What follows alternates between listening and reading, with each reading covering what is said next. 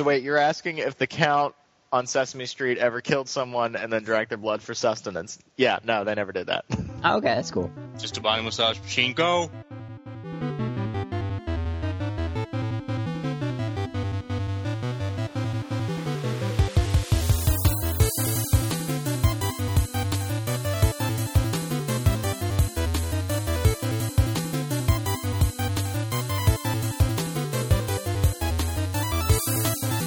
Welcome, everybody, to Random Encounter, the RPG Fan Podcast. I'm your host, Robert Steinman, Pale Robbie on the boards. Joining me today, we have the man with many names.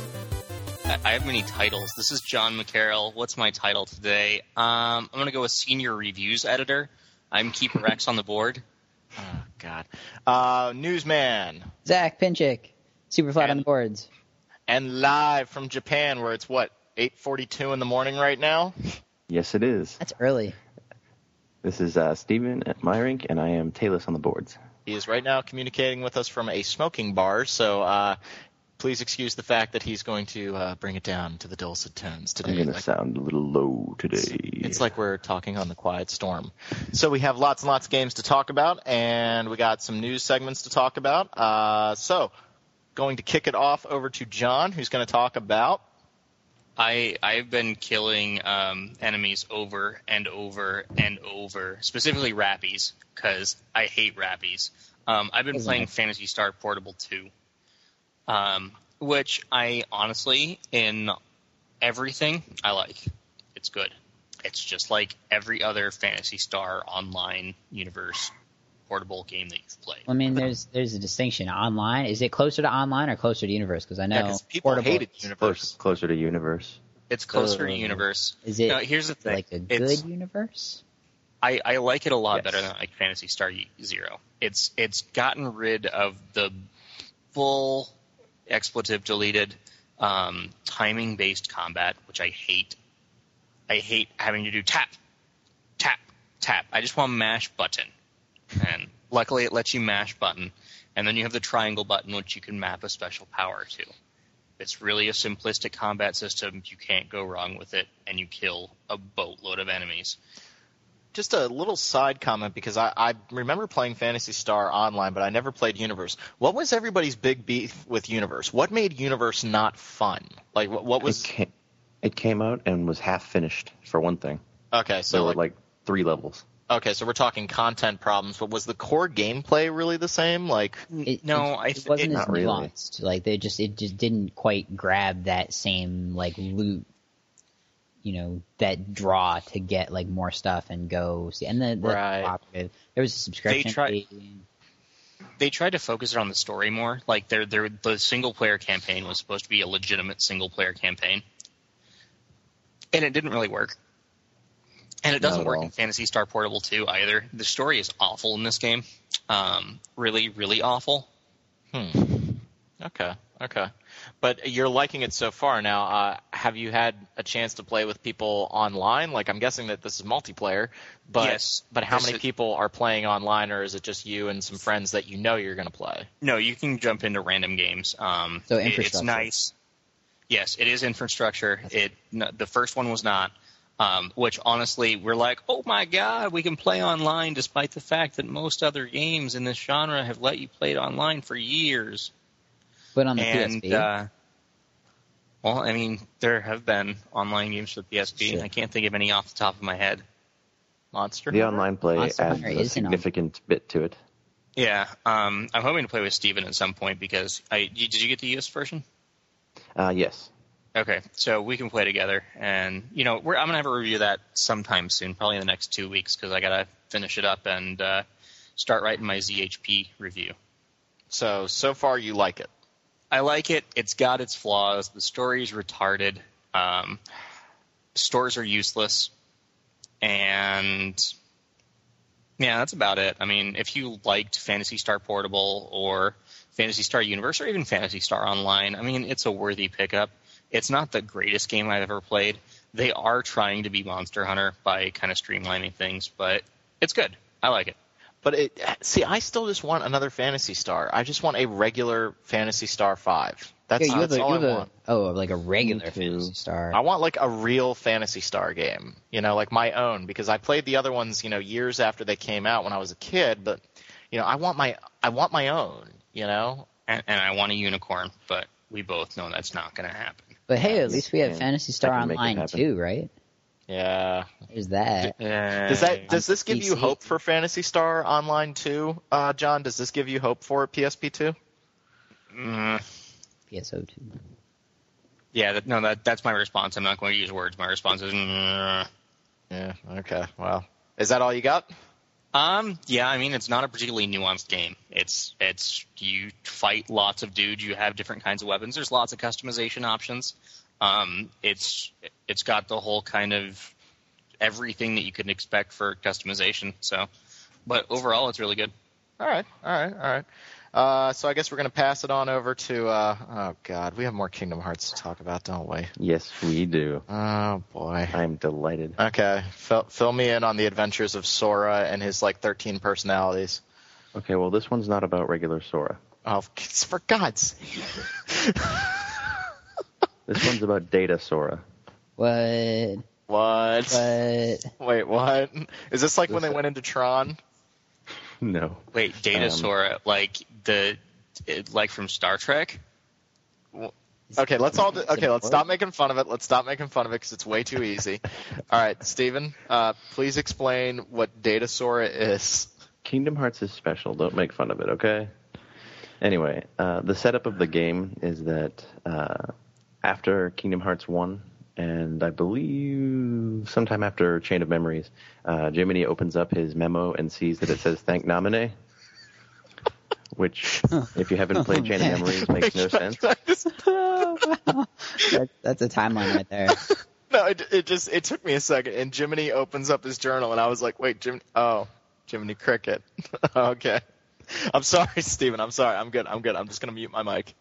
Disney is serious business, okay? I have smoke in my lungs to prove it. Anyway. So he opens it up and he's like, oh, why does it say "Thank Naminé"? And they basically go through, I couldn't quite catch the nuance of it because my Japanese isn't good enough, but they're going through Sora's memories again. But there's some sort of glitch data in there, so I don't actually know what they're trying to find other than why it says "Thank Naminé." And it appears they retconned Birth by Sleep in as well because there's something else in the journal about Birth by Sleep, which I won't say because that's still pretty new in the U.S. and I don't want to spoil it for anybody. But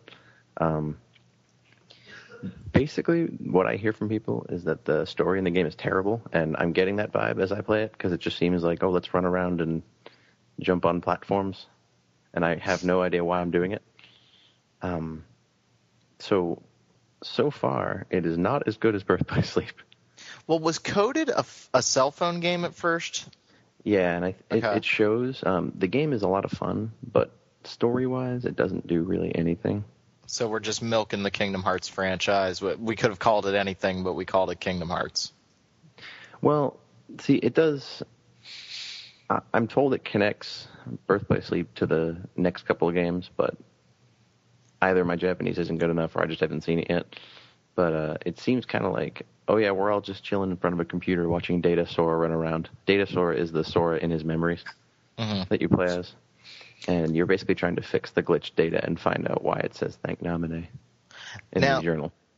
Now, the next Kingdom Hearts game is apparently the 3DS one, right? Mm. And didn't somebody at Square Enix, somebody came out and said that that's basically the next real Kingdom Hearts game. Are we all expecting that to be Kingdom Hearts 3? I could honestly see that happening to where that kind of carries on as Kingdom Hearts 3 at this point. It's got a 3 in the title.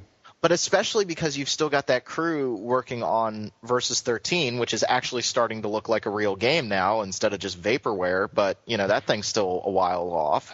I think that in Japan, it's no longer we have to publish this on a home console that connects to a television for it to be a real game. Sure. I mean, if you look at Japan, the PSP and the DS are amazingly popular. And, the most popular game in the world is Monster Hunter. I can verify this. At the Tokyo Game Show, basically everybody was walking around with PSPs playing Monster Hunter or Phantasy Star, or at the time, I don't think Pokemon Black was out, or Pokemon, whatever the new ones are. I don't think that was out, but now I see that everywhere on the train, and I'm afraid to take out my DS and play it. I don't have it, but if I did, I'd be afraid that I was going to get challenged by like a 10-year-old and get smoked by like a level 900 Charizard. But yeah, I mean, John brings up a good point. It doesn't really have to be on a home console anymore, and they could. But I do think that the price tag on the 3DS, you know, I'm not sure if we're going to talk about it in the news, but the price tag on the 3DS, like that thing is priced like a console now. So you're putting it's what is 200 or 25,000 yen, which based on the current bad exchange rate is $300. If the exchange rate were better, if it were like it usually is, where it's 100 yen to $1 or where thereabouts, it's $250. What? I said I wish. Oh yeah, that's what it used to be. Which was the price of the PSP when it launched in North America, $250. Yeah, and didn't that hurt the PSP pretty bad? It gave it a slow start, I think, but I think that the lack of games, I think, did too. True. Yeah. True. When Luminous was the only good game for the PSP for like 4 months. Mm-hmm. This is true. And I mean, the price discrepancy between that and the DS, you know, which grew a lot, you know, due to the DS's dropping in price, that certainly didn't help either. So. Yeah. Right. But right. I don't see the price point as being an issue, but we're not talking about that right now. Yeah, I just think that the next Kingdom Hearts game, I mean, it sounds like Recoded is just kind of a side story thing. They're going to retcon in some stuff to make connections to Birth by Sleep, which is cool. But then I'm guessing that the next real Kingdom Hearts game, everybody's going to consider it to be this Kingdom Hearts 3DS, whatever something with numbers and maybe a division sign, and I hope they throw a square root in there for all I care. Kind of like the square root of 458 days over 5 plus Roxas. My question about Recoded is that the cell phone version was like a puzzle game. Is that carried over to the DS version? It's actually pretty cool. They've carried the spirit of that over. But what it is you kind of start up, and it actually plays like Birth by Sleep. You get commands, you put them in a deck. And so I was pretty happy to see that. So it's got like regular combat. But there's a lot of like blocks that have been added to the levels, and that's honestly what the game calls them. They're blocks, and they basically create platforming levels out of the worlds, and then occasionally the world will get glitched, and it's kind of cool of an effect. Like you'll go to like Traverse Town from the first Kingdom Hearts, and part of the world will be totally like screwed up. Like it'll just be like it'll have all these weird computer effects on it. It'll look glitched out, and you have to find like a bug area, and you go into this like crazy computer zone, and you solve a platforming puzzle. And you fix the world, and you can continue exploring the memories. It also has, it's got like an avatar creator. You can take all these really cutesy parts and put them together to make an avatar. And then you can, just like in Dragon Quest IX, you can canvas for guests. And I don't know actually what it does yet. Is the creation system for that better than it was for making a freaking gummy ship? Yeah, you basically just pick parts to build your avatar, like face and hair and stuff. Okay. And that, from what I see there, that generates like random puzzle stages that you can play, and they actually carry the stuff you win in them, like the abilities and the level up stuff, carries over to the main game. And the level up system is actually pretty cool. It's kind of like a sphere grid, but only like all computer themed, and you basically put these chips down, like a level up chip or like a attack +2 chip, and you fill up these lines, and as you go through the lines you find these new abilities like, you know, dodge roll and all the regular Kingdom Hearts stuff. And then you can find like a deck slot up so you can have like an extra command in your set of abilities. The combat works a lot like Birth by Sleep. It's kind of like what would happen if they took 358 Days but actually took it seriously and made it Birth by Sleep. So basically what you're telling me is that it goes Birth by Sleep, Coded, and 358/2 in terms of quality. Is that what I'm hearing right now? Like you're finding it to be fun even if it's not filling in the story gaps as well as it could? Yeah, that's exactly what I'm finding. I'm having a lot of fun playing it. It's definitely gameplay oriented. The thing is, it's filling in a blank that everybody already knows. So Story-wise, I don't think it's going to do a whole lot, but I could be wrong. I've heard the secret ending is cool. But keep going, Steve. Yeah, as a rather large Kingdom Hearts fan, which may be obvious by now, I think it's a good game. I hope I finish it. I didn't finish 358 over 2 days. I saw the end. I played through it. I got bored. This one has much better gameplay than 358 over 2 days. The platforming is a lot of fun. It's set up really well. It's nice to go through, the same worlds for the 100th time. And the combat is a lot of fun. So I mean, if you want a good Kingdom Hearts game on DS, it'll be good. But I don't expect it to do a whole lot for the story, personally. Especially having just beaten the English version of Birth by Sleep. Birth by Sleep is without a doubt a better game. Well, that's cool. And you can tell they spent more time developing Birth by Sleep. Yeah, I mean that was in development for a really long time. I mean, I remember watching that kick-ass video at the end of Kingdom Hearts 2, and I was like, wow, this actually looks really cool. I'm excited now, and God, I was in college when that came out. Like, wow. So, are you all done there, Steven? Can we move on? Just a quick side note. I am also playing Mega Man Legends 2. Oh, sorry, I awesome. forgot about that. It's an older game. The controls did not age well, but the game did. It's a blast, and I can't wait for the one on 3DS. The whole, you can roam around randomly and find parts and upgrade, and it's still very addictive, and the voice acting is actually held up surprisingly well, or surprisingly good as well. Are they definitely making a Legends 3? Because I thought that Mikami just said that he was interested in making. It's happening. There's going to be some big announcement on Monday. Okay. Mm-hmm. Okay. And they have released like a logo for it and stuff. If you ask Mike, he can inform you on everything. Okay. I was just making sure. So okay, well that's cool. I mean, I never played the Legends game, but it was always something that I was interested in. So it's a lot of fun. It's got a pretty good story. The dialogue is fun. It's funny. And the gameplay is really, really good. Cool. Okay, so Zach, your topic would lead into the digital distribution stuff. So do you mind if I go first? Go for it. All right. So I was playing a lot of 3D Dot Game Heroes for the past 2 weeks. Hey. Did your sword get big? My sword did in fact get big. Didn't we get in trouble for this? How big? I think. Just continue. Thank you, John. Thank you. I really see. Here's the thing about 3D Dot. Like, I really like it, and I love the nostalgia factor. I mean, you're basically playing a game, for those who don't know, that is the sequel to The Legend of Zelda, the original, that never happened. So imagine that you never played that side-scrolling, crappy Zelda 2, The Adventure of Link. Instead, you played just a game that was the sequel to the original Legend of Zelda. Down, looking isometric view, looking down at the playing field, guiding Link around into dungeons and solving puzzles and stuff. That aspect of the game works great. I love the voxel graphics. It's a beautiful game to look at. It's got this like 8-bit style, but it's still 3D. Your sword, as Stephen was intimating, gets ridiculously huge. Like, you get a full life bar, and instead of shooting out like little lasers, like you just have this sword that is literally like the size of a Volkswagen, and it just comes out in front of you and like annihilates everything in your path. So there's a lot of really cool things in the game, but it's clearly a budget title because it was $40 when it came out, and I picked it up for $40. But like, it's clearly a budget title in that there's a lot of little things that add up to make really huge annoyances. Like having this monster sword is great, but it also means that when you don't have that monster sword, you are just screwed. And you're sitting there trying to get like another life bar to complete your life bar so that you have this full sword and you can just take everything out.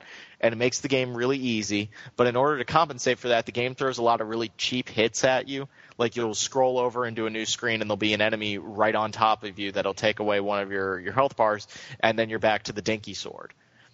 And then it took me 20 minutes one time just to get one more life bar. Like, just wandering around, killing enemies over and over and over again until I found a life bar. And that was just really getting on my nerves. And then the other thing is that the overworld exploration is a lot of fun. Like the fact that you're getting new abilities and they let you traverse new areas and find new things. It can be a little clunky getting around, like the map isn't that great of a help, but it's fun. But then I actually felt like the dungeons were the weakest part of the whole game. I just felt like they were simplistic and kind of annoying, and just there wasn't a whole lot to them. And every once in a while, like the perspective, having this isometric view, this perspective would screw me up, and I wouldn't realize that there was like a switch somewhere in the room. Like the HUD would maybe be covering up the switch. So there's just, it's a good game, but there's a lot of little things that really tick me off about it. Yeah, I can see that. But, I think overall that it's a quality game. I think it's, at this point, there's been a bunch of sales for it for $20, and it's absolutely worth picking it up at that price. Oh, yeah. For $20, it's like a no-brainer. I'd say even for $40, if you really like the nostalgia factor and you like, just little shout-outs to other games and that sort of thing. Like there's a part where somebody says that they fell asleep. They feel asleep. So you have a reference to like the original Metal Gear. And I love that stuff. And it's clever. It has good ideas. You can create your own character. So you can that's the best part. That is the best part. You can make a 3D version of the 8-bit Link model. That's awesome. No, there's only one character worth playing as, and that's the shark. The shark Actually, is cool. Little personal anecdote here. When I played that game, I spent 2 hours making a fully animated version of the Awesome Face, which, if you have the big sword, is hysterical because you're this big smiling face with a giant sword. And that may have contributed to most of my enjoyment of that game because I was just running around being like, awesome. I really did like it. It started to really annoy me. Some of the bosses are ridiculously cheap. Like the dragon boss is borderline sadistic. And then there's just times where I ended up getting hit and I was really questioning the hit detection. Like I was like, how did that hit me? I had my shield up. It hit me square on, but it still got me. And there's other times where like your sword, if it doesn't have the pierce ability and it can't like pass through walls and stuff, it'll get caught on something, and then it felt like I would do it again and it wouldn't get caught. So there's just little things that it's overall a very unpolished game, but I still had fun with it. Well, I mean, From Software was working on it like around the same time they were working on Demon's Souls. So yeah, but that game is amazing, and there will be nothing bad said about that game on this podcast, Mister. Oh, I gave Demon's Souls like an 87. You ought to burn in hell for that. No, an 86, and I got you rat. Demon's Souls should get like 110. Yeah, what's great is I got Can we get that? Can we create a new award for that? I got an email from a reader who got so angry because, like, around that month, Patrick, who is noted for giving out pretty high scores, scored the Spectrobes game for Wii with an 87, and I had a guy who was really angry about that. No, John and I harass each other about that. I think his Demon's Souls review is spot on, and I'm not going to sit here and gush all over Demon's Souls again, but I will say this. I watched the trailer for Project Dark. Demon's Souls 2. It is Demon's Souls 2. Like when that demon, like I think it was like a female demon, like her chest opened up and there were just like teeth, and it like swallowed the dude up. It's literally got like 30 seconds of gameplay at most, but it is Demon's Souls, and I was like, excuse me, the first game that had breasts with mouths on them was Digital Devil Saga. Yep, no, that's true. That's true. You got a good point there. So coincidentally, they're both awesome. How about that? Maybe we know a formula for great games. I'm gonna remain silent on that one. I just started playing Digital Devil Saga, and I have yet to see the greatness. Maybe it'll happen. I've yet to see the greatness. I'm only a couple hours in, and I'm playing Castlevania right now, so I'm kind of sidetracked, but I will keep playing. But yeah, Project Dark is Demon's Souls 2, so I'm happy. But back to 3D Dot.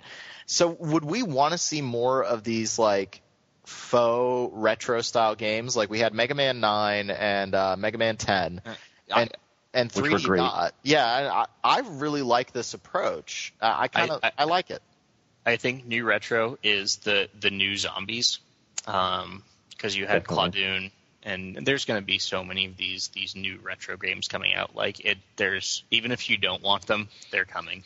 I mean, the one thing that I want from them is to have kind of like the new like gameplay advancements, and like everything that kind of isn't part of that retro aesthetic should be like up to like kind of good standards. Because I mean, one thing that I remember reading about 3D Dot Heroes when it came out, I haven't played it yet, but is that like if you're going through a dungeon and like you need arrows to shoot something on like the other side of the room, there just won't be arrows in the jars that you can break. And like in Zelda, for instance, I don't know if it was in like the first one or in both of the more recent ones. Yeah, like it's like there's that sort of design decisions to put like arrows in a room where you would need arrows or like something like that. So I mean, at least keeping things like learning from the past 20 years.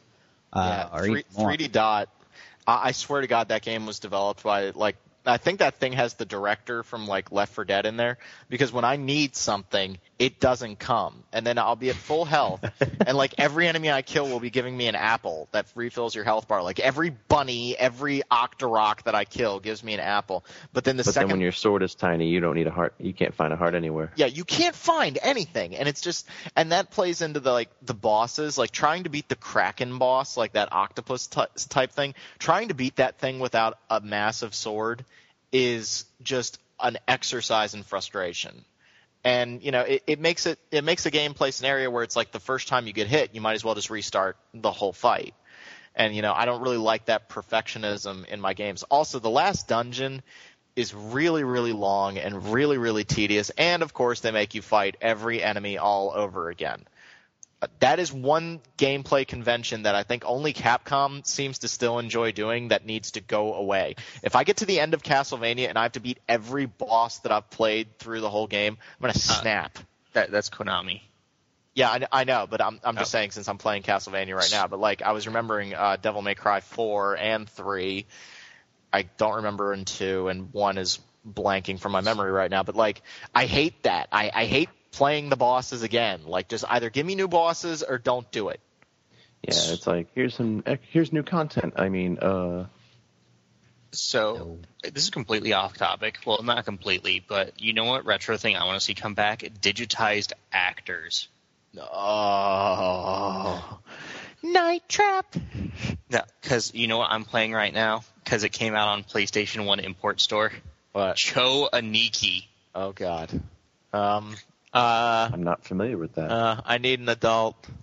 Yeah, Cho Aniki is not appropriate for this family-friendly podcast. I need an adult. It's only rated T for teen. What? Yeah, I'm pretty sure it's only rated T for teen. Let me see it. If it. Yes, RB. I think we should avoid this topic at all costs. But I want to know what that's it's a game. about. You should look it up on Wikipedia on your own time. Hey, did you ever play Muscle March for Wii? Oh God. Oh sweet Jesus. Because that's a really tame version of Cho Aniki. I gotta look this stuff up. Sweet dear God, help me. Cho Aniki released on PS1 Classics or PS3 is rated T for teen for crude humor, mild fantasy violence, and suggestive themes. So I really liked 3D Dot. I mean, I thought it was a fun game. Definitely worth picking up if you've never, if you want to have the nostalgia trip, or if you haven't picked it up yet. Just don't expect anything magnificent. It doesn't have that. It's really missing a couple sheens of polish, but overall, still very, very good. So, yeah, I think that's it for me. So we'll move on to Zach, and you're talking about lots and lots of digital games, right? Yeah, I'm talking about Halo Reach. That's an RPG, right? No? You level up. Maybe what about Madden? Is that an RPG? There's RPG elements in there. If you're gonna make fun of sports games as RPGs, you have to use NHL, because there really is a legitimate RPG mode in that game. Sweet. That's awesome. So our Canadian listeners will be happy. Okay. All right. No, but I've been playing, or shall I say, trying to play the old Infinity Engine games that just got released. That were just released on Good Old Games.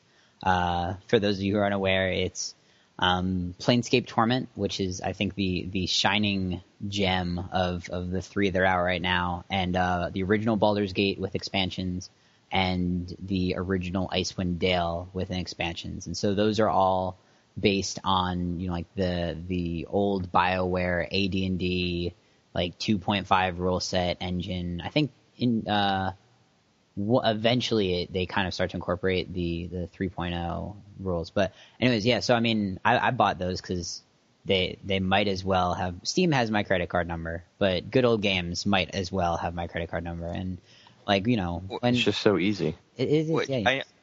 I know a lot of people got angry about the whole PR thing for Good Old Games shutting down for a couple of days. The guys behind Good Old Games are CD Projekt, which they own the developer, CD Projekt Red, which made The Witcher. These guys are awesome. Yeah, these guys are awesome. They were kind of misguided in their attempt. Don't be mad at them. They're really good people, and they give us good stuff. Like, I'm so happy to have Arcanum again. Yeah, I have that too. I never got to play that. It's only $6 on GOG.com, but definitely. Is it good? You look at these games from the 90s, and Arcanum is the only game that I can think of where you can play as a retard, and it's a legitimate option.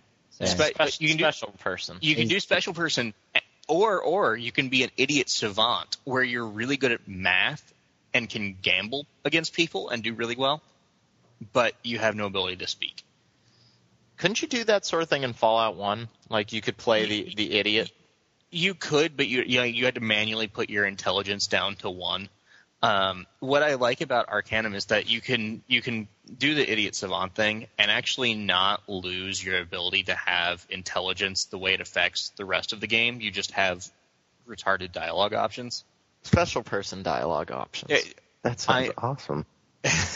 But it's got a lot of character, that's for sure. Like, when you're, I mean, at least like, is it offensive or like? No, what kind of like could you come up with some sort of example? Okay, so at the beginning of the game, like, your answers are like, "Duh, that look funny," and stuff like that. And there's a character that meets you. You're in an airship that crashes at the very beginning of the game, and there's a character that meets you, and he asks you a question, and you're like, "Me hungry," or something like that, and he's like, "By the gods, are you really this dumb?" And it's great. I like it. Awkward. Yeah, so that's on GOG, and then so Planescape Torment, Baldur's Gate 1, and Icewind Dale, all available for $10. Arcanum is $6.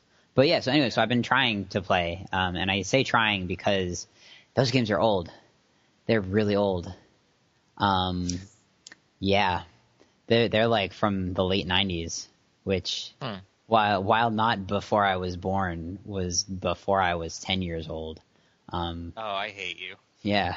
So, no, I mean, like, that's the thing is, I've played a bit of Planescape Torment in the past, and, I just kind of used this opportunity to spend more money on, a perfectly good service, and, just have it on, like, a digital DRM-free copy.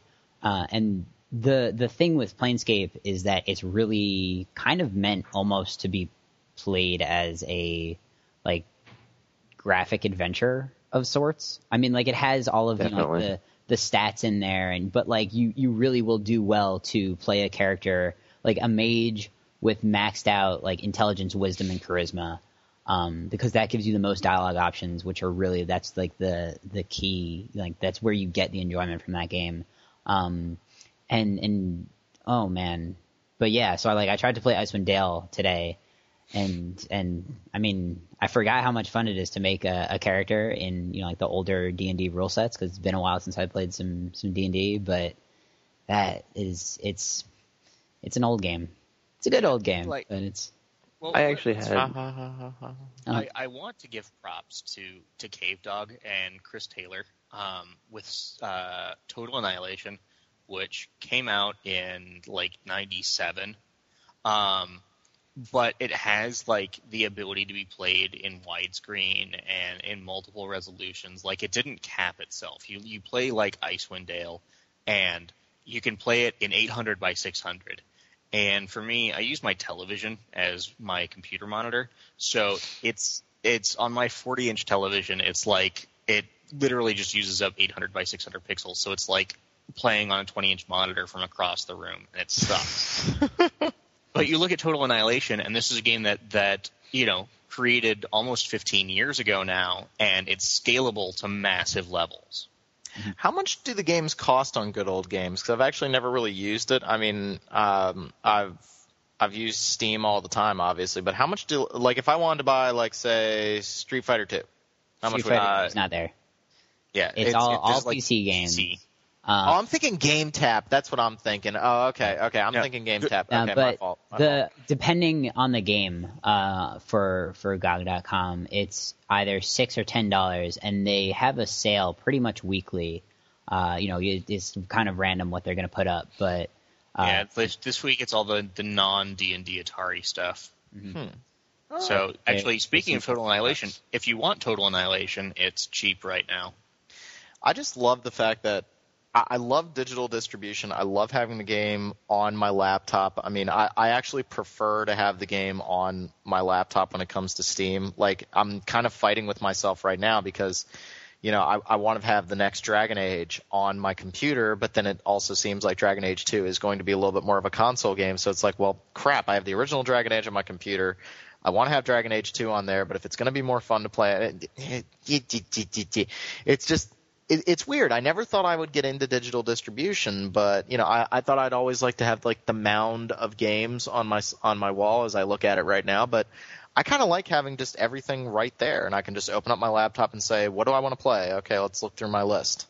I totally agree, and I love it on my PSP as well. Like, I know a lot of people get angry. Oh my God, some of these games are only released as downloads on PSN. I don't care. I caved and I spent $70 and I got a 32 gigabyte memory stick for my PSP. Right. And I have like 42 games on it, and I've still got 10 gigs free. Yeah, I mean, I really like it. I love digital distribution. I think it's a great way to play games.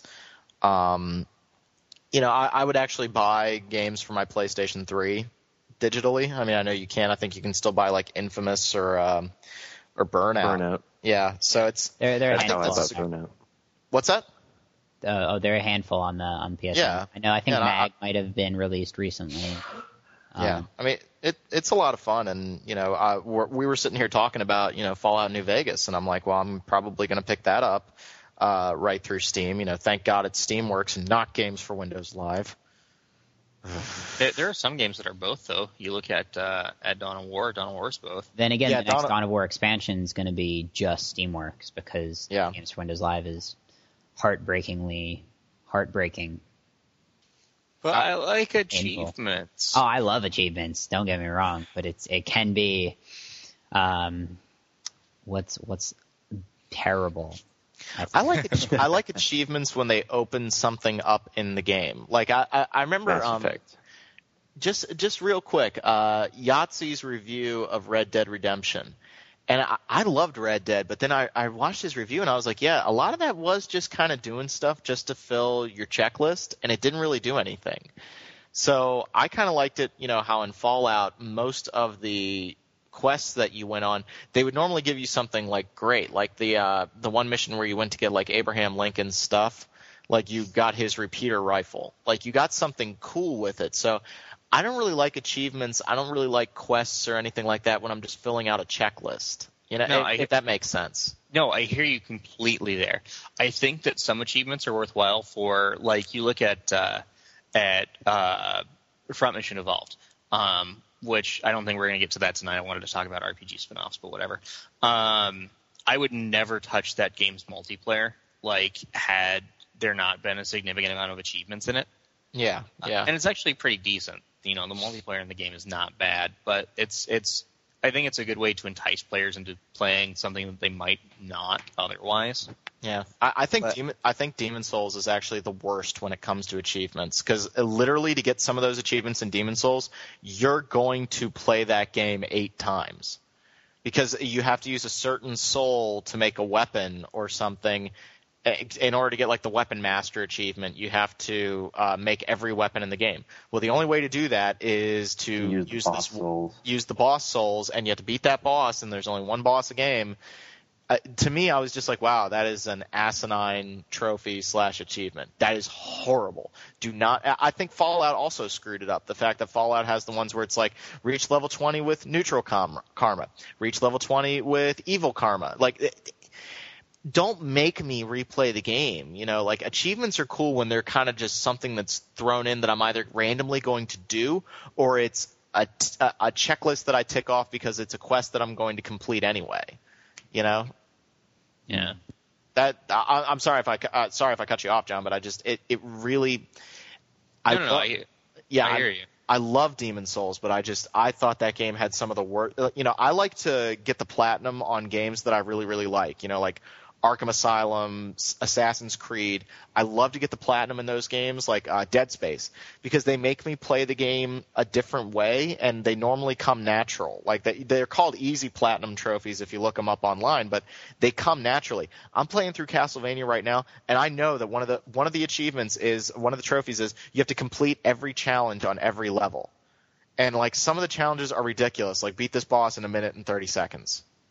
Nier wasn't particularly good with his achievements either. There's like half of them are, like beat a boss in the game, and there's one for every boss in under a certain time limit. So the only types of games that I can see that really work with the you need to get everything style achievements are platformer action adventure style games. And what comes to mind immediately are the Lego games, where I don't have a problem with the whole you need to collect every red brick to get this achievement. Yeah. In Lego Star Wars, because you know what? The level's fun to play as, and there's different stuff depending on what kind of character you play as.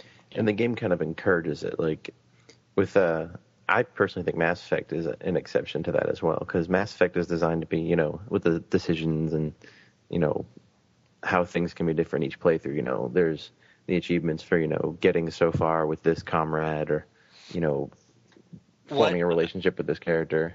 What I really liked about the class-specific achievements in Mass Effect 2 specifically is that they were easy enough to do with like a short playthrough. Like you could go and get the set 20 enemies on fire in like an hour, but you could get the bulk of the achievements with one character on one playthrough. Right. And I think Dragon Age also did a good job because it has a lot of achievements built into who you side with on the quests. And I like that because, I wanted to play it through again anyway, and I wanted to do the opposite decision of every decision that I made.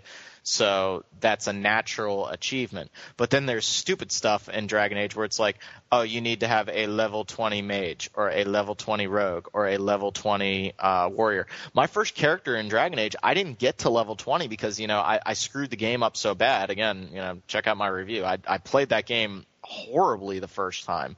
And so I only got to like level 18 and there's no respawning enemies. So I was like, well, there's an achievement that's basically locked. I can't do it. Also, locking achievements drive me crazy. Like an achievement that's locked to a specific part of the game. Like the fact that Uncharted has chapter selections.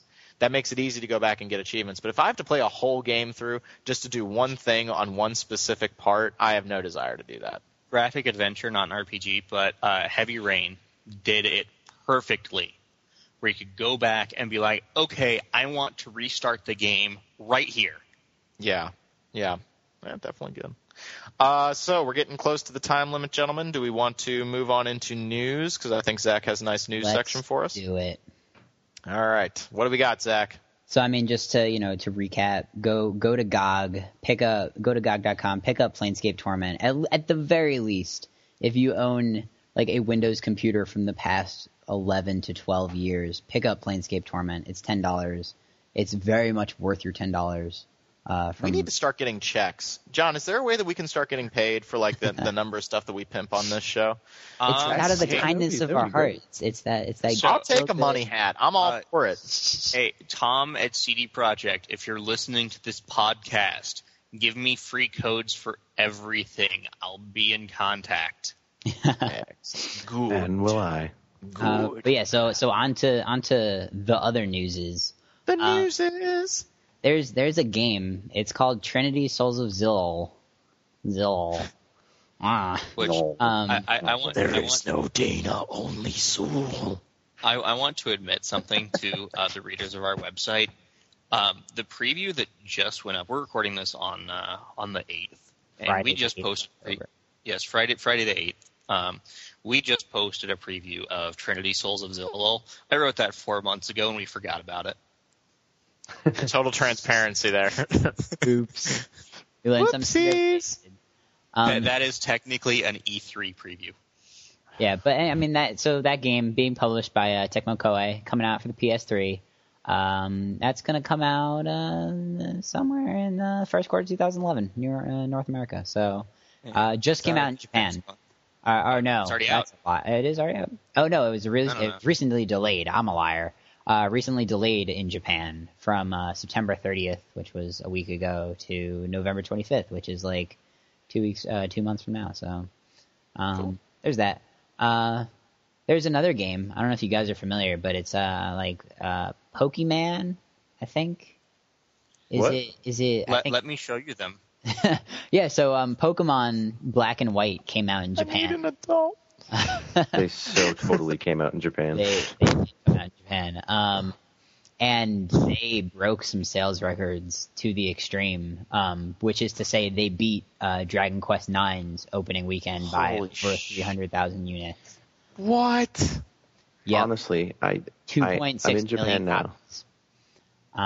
Honestly, I'm in Japan right now, and I ride the train every day, and I think I see at least 20 copies of Pokemon in any direction. Good God. Everybody plays it. Yeah. It's not just a kid. It's amazing how the Japanese market has changed. It really, really is. I mean, you guys remember when we heard like the numbers on Final Fantasy VII, that first weekend sale where it sold like 2 million units or something like that? And we were like, oh my God, like this is amazing. And we all thought like how hardcore the Japanese were when it came to like console games. And in just a little bit over 10 years, it's just all handhelds now. It's all handhelds. It's honestly amazing. think it has to do with that everybody has to commute here. Yeah. I mean, yeah. In the U.S., I never used my iPod. I never, I had to drive to work and to school, so I didn't have time to play my DS on the way to work or school. But I mean, here, I finished all of Birth by Sleep on the train. Yeah, I mean, I'm working right now, and I'm in an office all day, and I only teach 3 classes a day. But I'm sitting there going, if I could maybe sneak it in, and the dean of academics don't see me, like I would bring my DS to the office because I have so much downtime during the day where I'm just like sitting there, either waiting for students to come ask me for help, or really not doing a whole lot. Getting lesson plans ready, but there's a lot of downtime in my job, and I'm sitting there going, wow, I would actually really like to bring my DS into the office and just sit down and chill out. So I see the appeal now of a handheld game, but I think when I'm playing a game, I prefer to play on an HD screen. I prefer to, or at my computer monitor. Like, I just like that immersion factor. Like, I notice that when I'm playing my DS, I kind of have a tendency to zone out a little bit. Like, when I was playing Dragon Quest IX, I can't even remember playing that game. Like, my brain was just on autopilot for almost the entire time. See, with me, I live in the Chicago area, and I work in southeastern Wisconsin. And anyone who's been to southeastern Wisconsin knows that there's nothing there. So True. I have an hour lunch, and I eat, and that takes me 15 minutes, and then I sit in my car and I play PSP or DS for 45 minutes. Yeah, I mean that's the appeal, and I think Steven hit the nail on the head when you're talking about a society that's basically commuting every day, and you could be commuting for 20 minutes to an hour. That's a lot of time that you could get in some gaming over the course of a day. I'm finding that it's hard for me, now working a 9-to-5 job, to get in even an hour of gaming. Most of my gaming these days is on the weekend. And I'm a lifelong gamer, and I'm just starting in the workforce and being, a teacher. But most of my gaming is on the weekend now. Like, I'm sitting here tomorrow, like, I'm going to teach one class on Saturday, and then it's like, all right, I got the rest of my Saturday. I'm going to play me some Castlevania, or I'm going to play me some Digital Devil Saga. Like, that's the only time I get to game. And I think a lot of young people don't realize that, like, how hard it is to find time to game. I played World of Warcraft for a long, long time, and I honestly don't know how the people who played World of Warcraft and had full-time jobs did that. Oh, they didn't. Oh, yeah, they really didn't do their jobs. But, like, I could not imagine, like, coming home after, because of my commute, I get up at about 5:30, and I get home at about 6. And it's like I have no desire and no ability to play video games when I get home. Like, it's like, Mm-hmm. That sounded like a similar voice earlier in the conversation. just saying. Speaking of, sorry, I don't know if you guys want to. No, go for it, Zach. Go for it. We got off. Speaking of World of Warcraft, Cataclysm. World of Warcraft Cataclysm, which is the big expansion, What's that? the next big expansion for World of Warcraft, is the coming world out. explode. The world does explode. It's coming out December 7th. For those of you who are unaware of what now has 12 million active subscribers, I think is the number.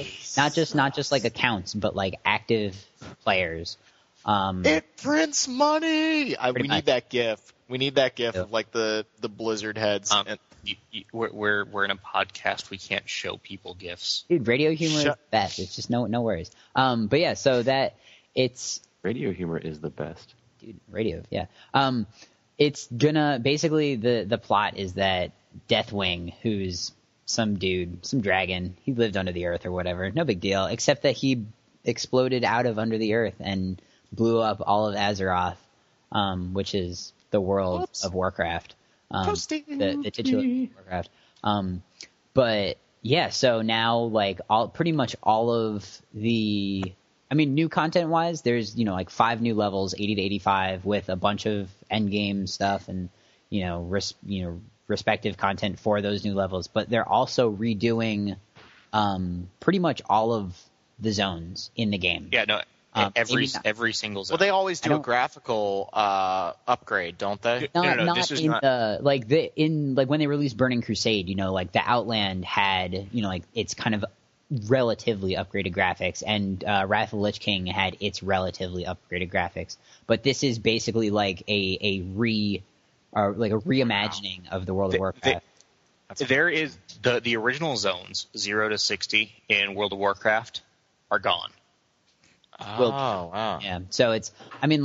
So wait, could I pick up World of Warcraft and still play it? The interesting thing is that this expansion, the only thing that you need to pay for is the 80 to 85 content.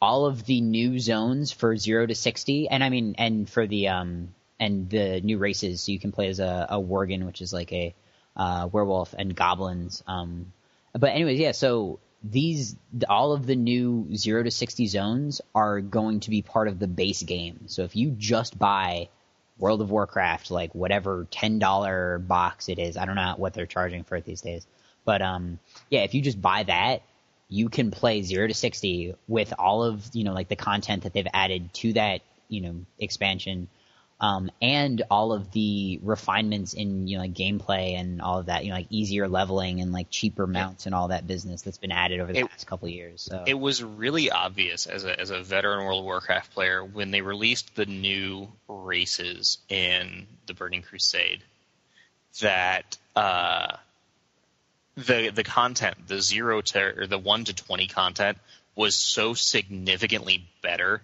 than the 20 to 60 content that it was just like the game was really fun and then ceased to be fun until you got to Outland. And I had a chance to play some of the starting quests at last year's BlizzCon, and which I hate everyone who's at BlizzCon right here. This is the first one I have not been to because I moved out to Chicago. Hate you all. I do too. But you're not bitter. No, not at all. See, you have to go to TGS. Don't even start. Yeah.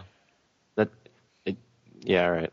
Yeah, and I can't go to E3 this year. 3. I can't go to E3 this year.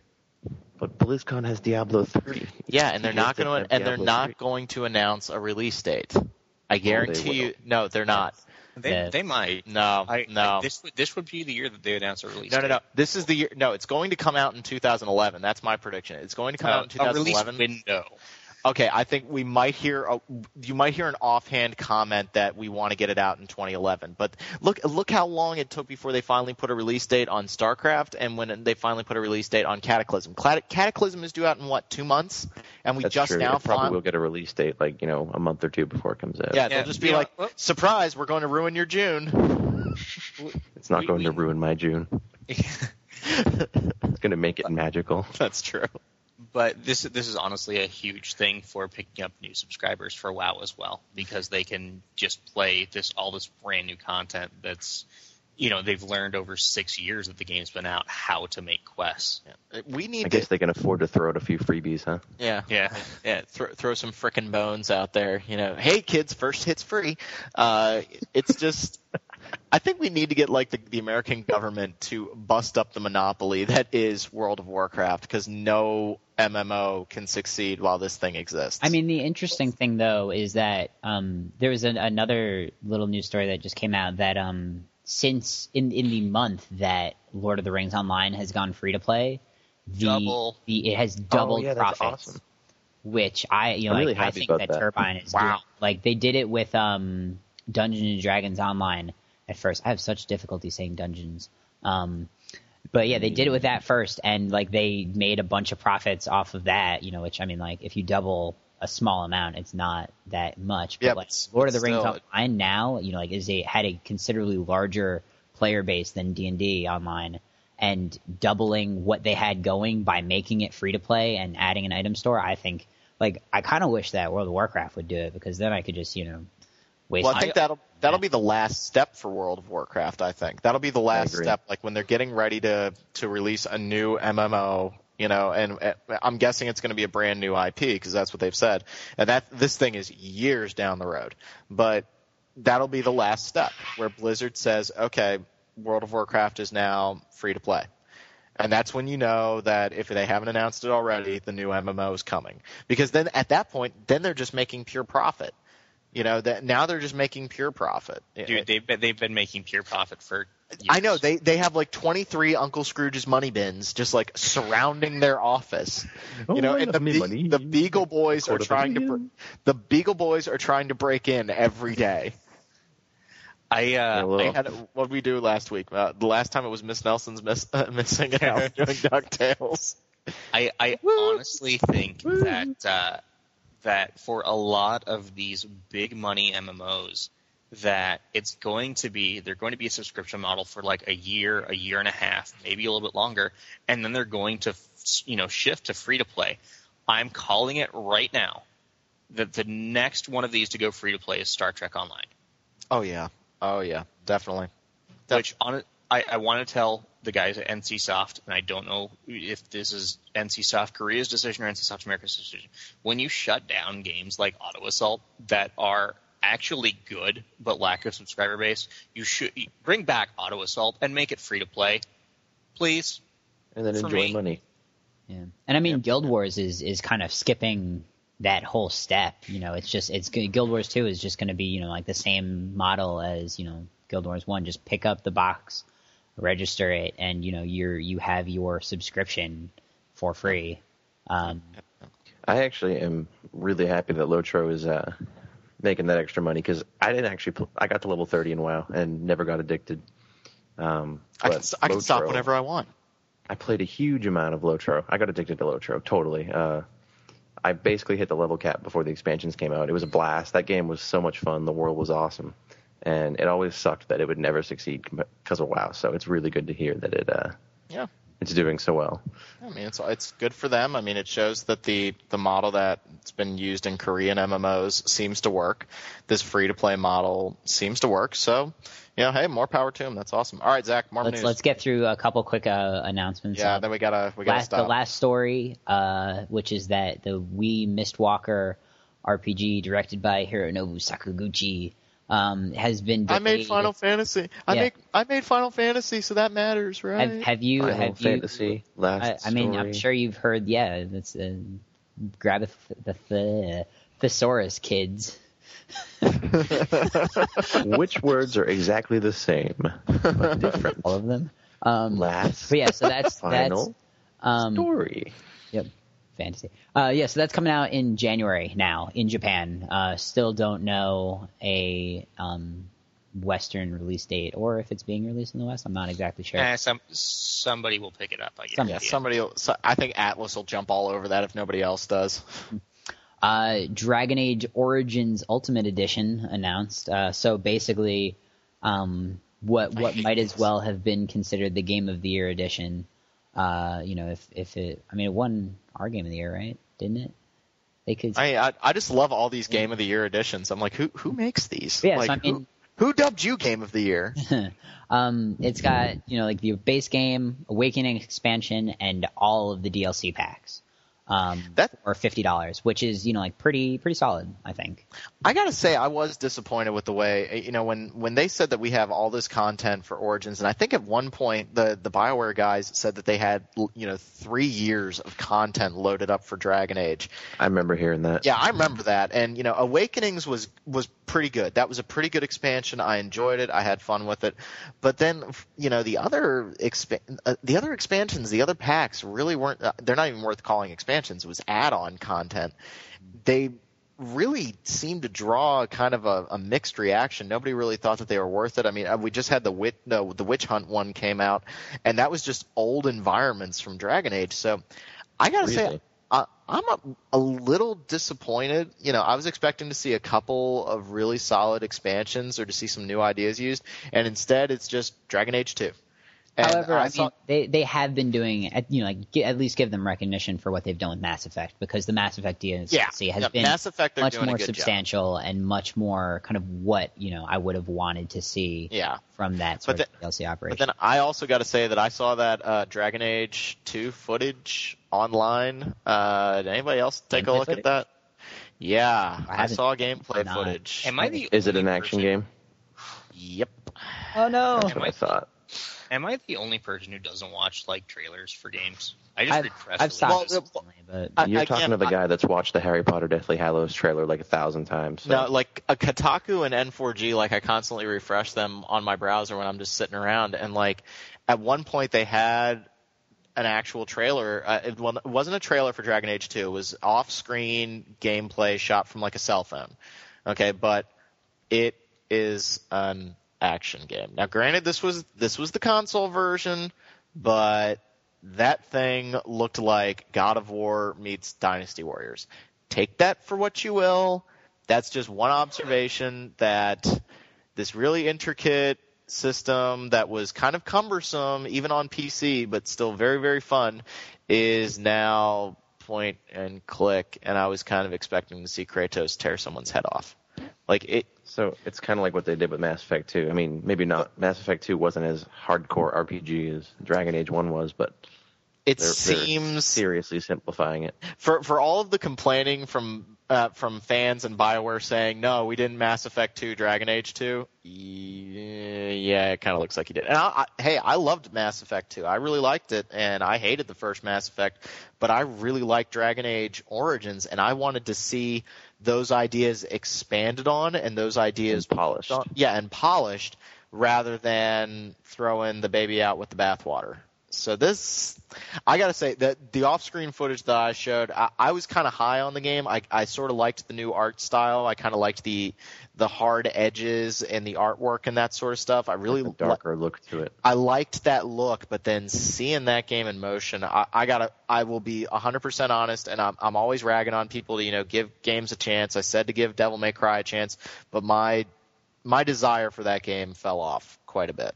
Now, hey, maybe the next thing that they show, it's going to be amazing. That could have been bait footage, but my desire for the game has precipitously dropped. And I mean, it's BioWare. It's going to be good. That's the thing. It's going to be good, but is it what I want? That's the thing. Is it going to? You can have a good game. At that point, they've just called it Dragon Age, and it's not really Dragon Age. Hey, but Rob, you know what you sound like to me? The reviewer from IGN who reviewed Castlevania. You got a good point. No, he's John, you have 100% good point. You are calling me on my BS right now, and that's true. But I think that what I was complaining about with that review off mic or off recording was that if you're going to acknowledge the fact that that's not what you wanted, that's fine. But you still review it for what it is. So if I was reviewing Dragon Age 2, I would still review it for what it is. But as a fan, it's not what I wanted. But I think that, damn it, John, you got me. No, John's 100% right. I should judge it for when I play it, but I think that there's a weird point right now where it's like the fans really enjoyed the PC version, and that was the version that people were really high on. It's the version that was highest reviewed, and they seem to be going for the console market. That's great. Let's see what it looks like, but it's a little disappointing. But you're right. At the same time, Rob, they have said that they're going to be implementing fewer changes to the PC side of it. So, I mean, sure. I said it before, and I'll say it again. It's very possible that we will have two very different, playing games. And like I would be interested in playing both of them because like I love me some RPGs. At the same time, I really enjoy like an action adventure game with like some good story and like stat building elements. And if that's what it ends up being, like it's entirely possible that we'll have two very good games with the same plot and different. So anyways, I guess. Which would be great. That would be great. And John got me 100%. And I'm glad that, I like it when people call me on my BS, but it's just that it's a weird scenario where it's not what I wanted. It seems to be going in an opposite direction. So if I was reviewing that game, and even though I'm not a professional reviewer, I mean, we're all working on this site for fun. I mean, we're all fans. We work on this site for love. I don't know if you're aware, Rob, but John's the PR manager. And he's not a peon like us. He doesn't appreciate that reference. That's true. But if I reviewed that game, and I'll just put the argument out there for the listeners, and I'm not trying to start any crap between IGN. I'm sure nobody at IGN is even going to listen to this. I found the review of Castlevania, not the score. I found the review for Castlevania Lords of Shadows to be very, very poorly written. And here's why. The guy's main argument was, this is not what I wanted. I wanted Symphony of the Night. This game is still good, but it's not what I wanted. Blah. And so I understand if, like, on a podcast he said, hey, this isn't exactly what I wanted, but in my review I reviewed it for what it is. And so if I, for example, reviewed Dragon Age 2, I would review that game for what it is. I would not review that game as I'm a fan of the series and this is what I wanted. Because I like to see developers try new things. But it's also weird, and maybe this is what the gentleman at IGN was thinking. I don't know his name off the top of my head. Maybe what he was thinking was, it's really hard for me to separate that because this isn't what I wanted. But when I looked at that Dragon Age footage, I was just like, wow, like that is so radically far from what I wanted. But, hey, maybe it is going to be amazing. I know a lot of people didn't like Mass Effect 2, and I loved it. And so, to be completely fair, it's completely valid to say this is not like the previous games in the series. One of the topics we were going to try and touch on tonight, which we didn't, that I mentioned earlier, was RPG spin-offs. Yeah. We never got Front Mission 5. We got Front Mission Evolved. Front Mission Evolved is Super Paper Mario. Yeah. Front Mission Evolved is not like any of the other Front Mission games, with the exception of maybe Gun Hazard, which came out for the Super Famicom. Do I like it? Yes. Is it like the other Front Missions? No. Can I complain? No. Are we going to review it? No, it's not an RPG. Not by a long shot. Yeah, I think you got to review a game for what it is. I think it's fair to say this isn't like the other games. I think that's definitely a fair thing to say. A lot of people said that about Fallout 3. A lot of people said, well, this is Oblivion with guns, and, because it was a very similar game to Oblivion. That's a totally fair assessment, but at the same time, now you need to describe what is it that makes it different from Oblivion with guns. And so Dragon Age, just the limited footage that I saw, Dragon Age 2 looks fantastically different. Now, could it be the best game I've ever played? Hell yeah, it certainly could. But I'm saying that for what I liked about Dragon Age, it seems like they threw all that out. But then again, Zach's 100% right. And we're going in circles right now, but just to end it, Zach's 100% right. Yay. It could end up being two radically different games. It could be that it was early beta footage. It could be that they just didn't bring up a freaking menu system. It is what it is. And I think we need to be open-minded about it. But at the same time, if it wasn't what we were interested in, I think the developers should hear that in some respect, but you still review the body of work for what it is. But it's perfectly fine to say after the fact, hey, this isn't, exactly what we were looking for. Some people weren't looking for a God of War clone with the new Castlevania. That's totally fine. I'm enjoying it. I'm having a blast with it, but I understand that some people wanted another Symphony of the Night. But you know what? I got a little tired of playing those games, 18 bajillion times. I still love Symphony, though. Hey, Rob. I don't have to agree with that. Totally. Rob, did you know that it was awesome? Did you know that Alundra and Ark the Lad are coming to the PSN this Tuesday? I actually did, and I think this will be our last news story. Yes, I did. We've got yeah. So Ark the Lad and Alundra are coming to the PSN download service thingy.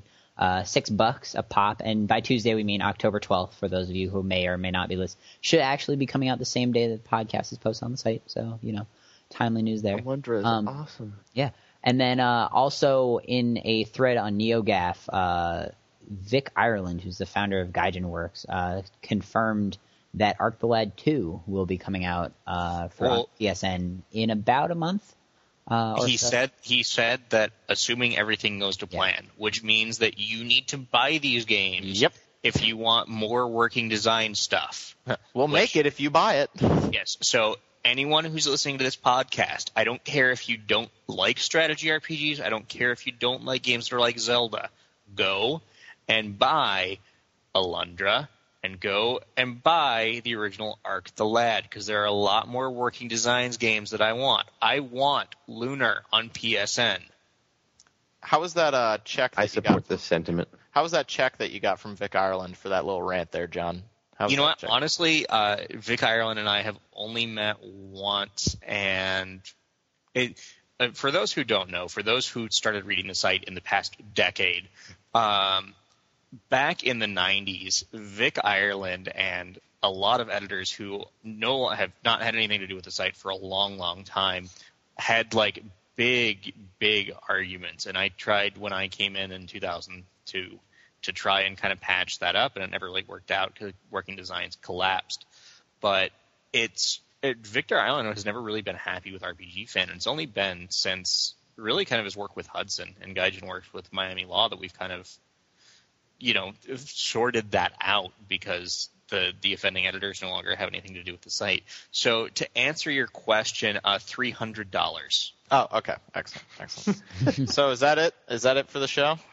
I mean, I've got one more real quick. Tales of the Abyss is coming to the 3DS. Is that another Tales game? Yes. It's a previous Tales game. Oh, okay. It came out in 2006 on the PS2, and it's now coming out in Trace Dimensions. So yeah, we'll see if Namco Bandai actually brings it to North America. Which, that's true. That's okay. We can import. All right. I think the over/under on that is like 30%. Well, I guess that's it for the show. I just want to throw something out there, and we can definitely cut this out if we actually don't want to do it. But apparently, some of us can actually go to PAX East this year. I know I really want to go. Hopefully, Steven will be back in the country. I mean, Zach, we don't really care about, and we kind of need John. So I would love to do like some kind of meet and greet with listeners. I mean, I'm sure we'd only have like 10 people show up, but I would actually love to do something like that at PAX. Oh man, you're being generous. Yeah, I know. I like PAX.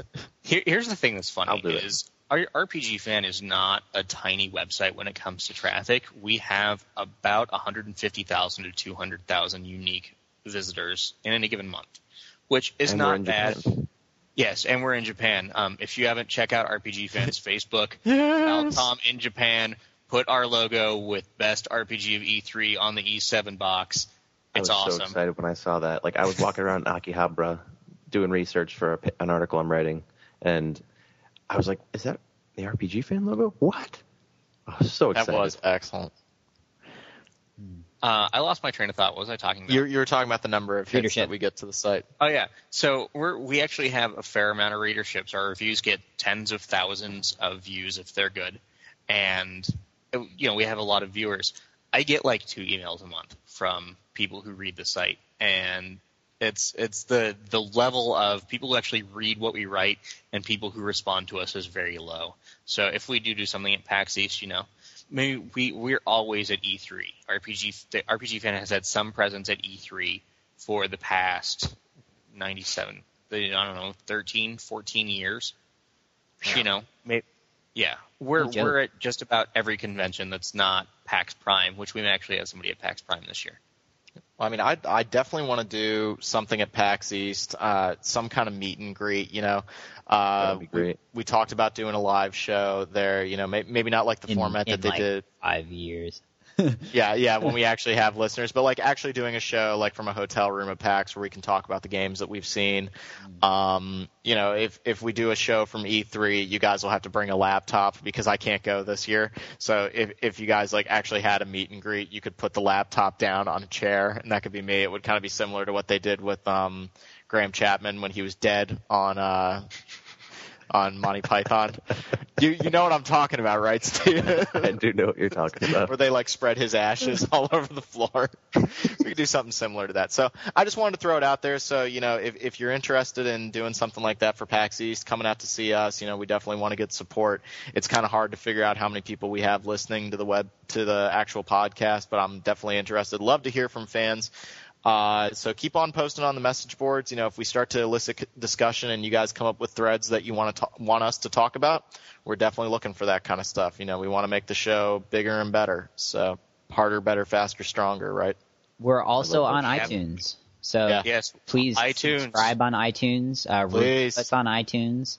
Just click that 5-star. Only favorably though, if you have nothing good to say, don't say it. We are a 5-star rated podcast on iTunes. Yeah. You were just asking for that to be changed. Oh, I yeah. realize that. Guys, I got students knocking at my door. That's the power of working at a boarding school, so I got to cut out. All right, so somebody end it for me. I like turtles. I hate you.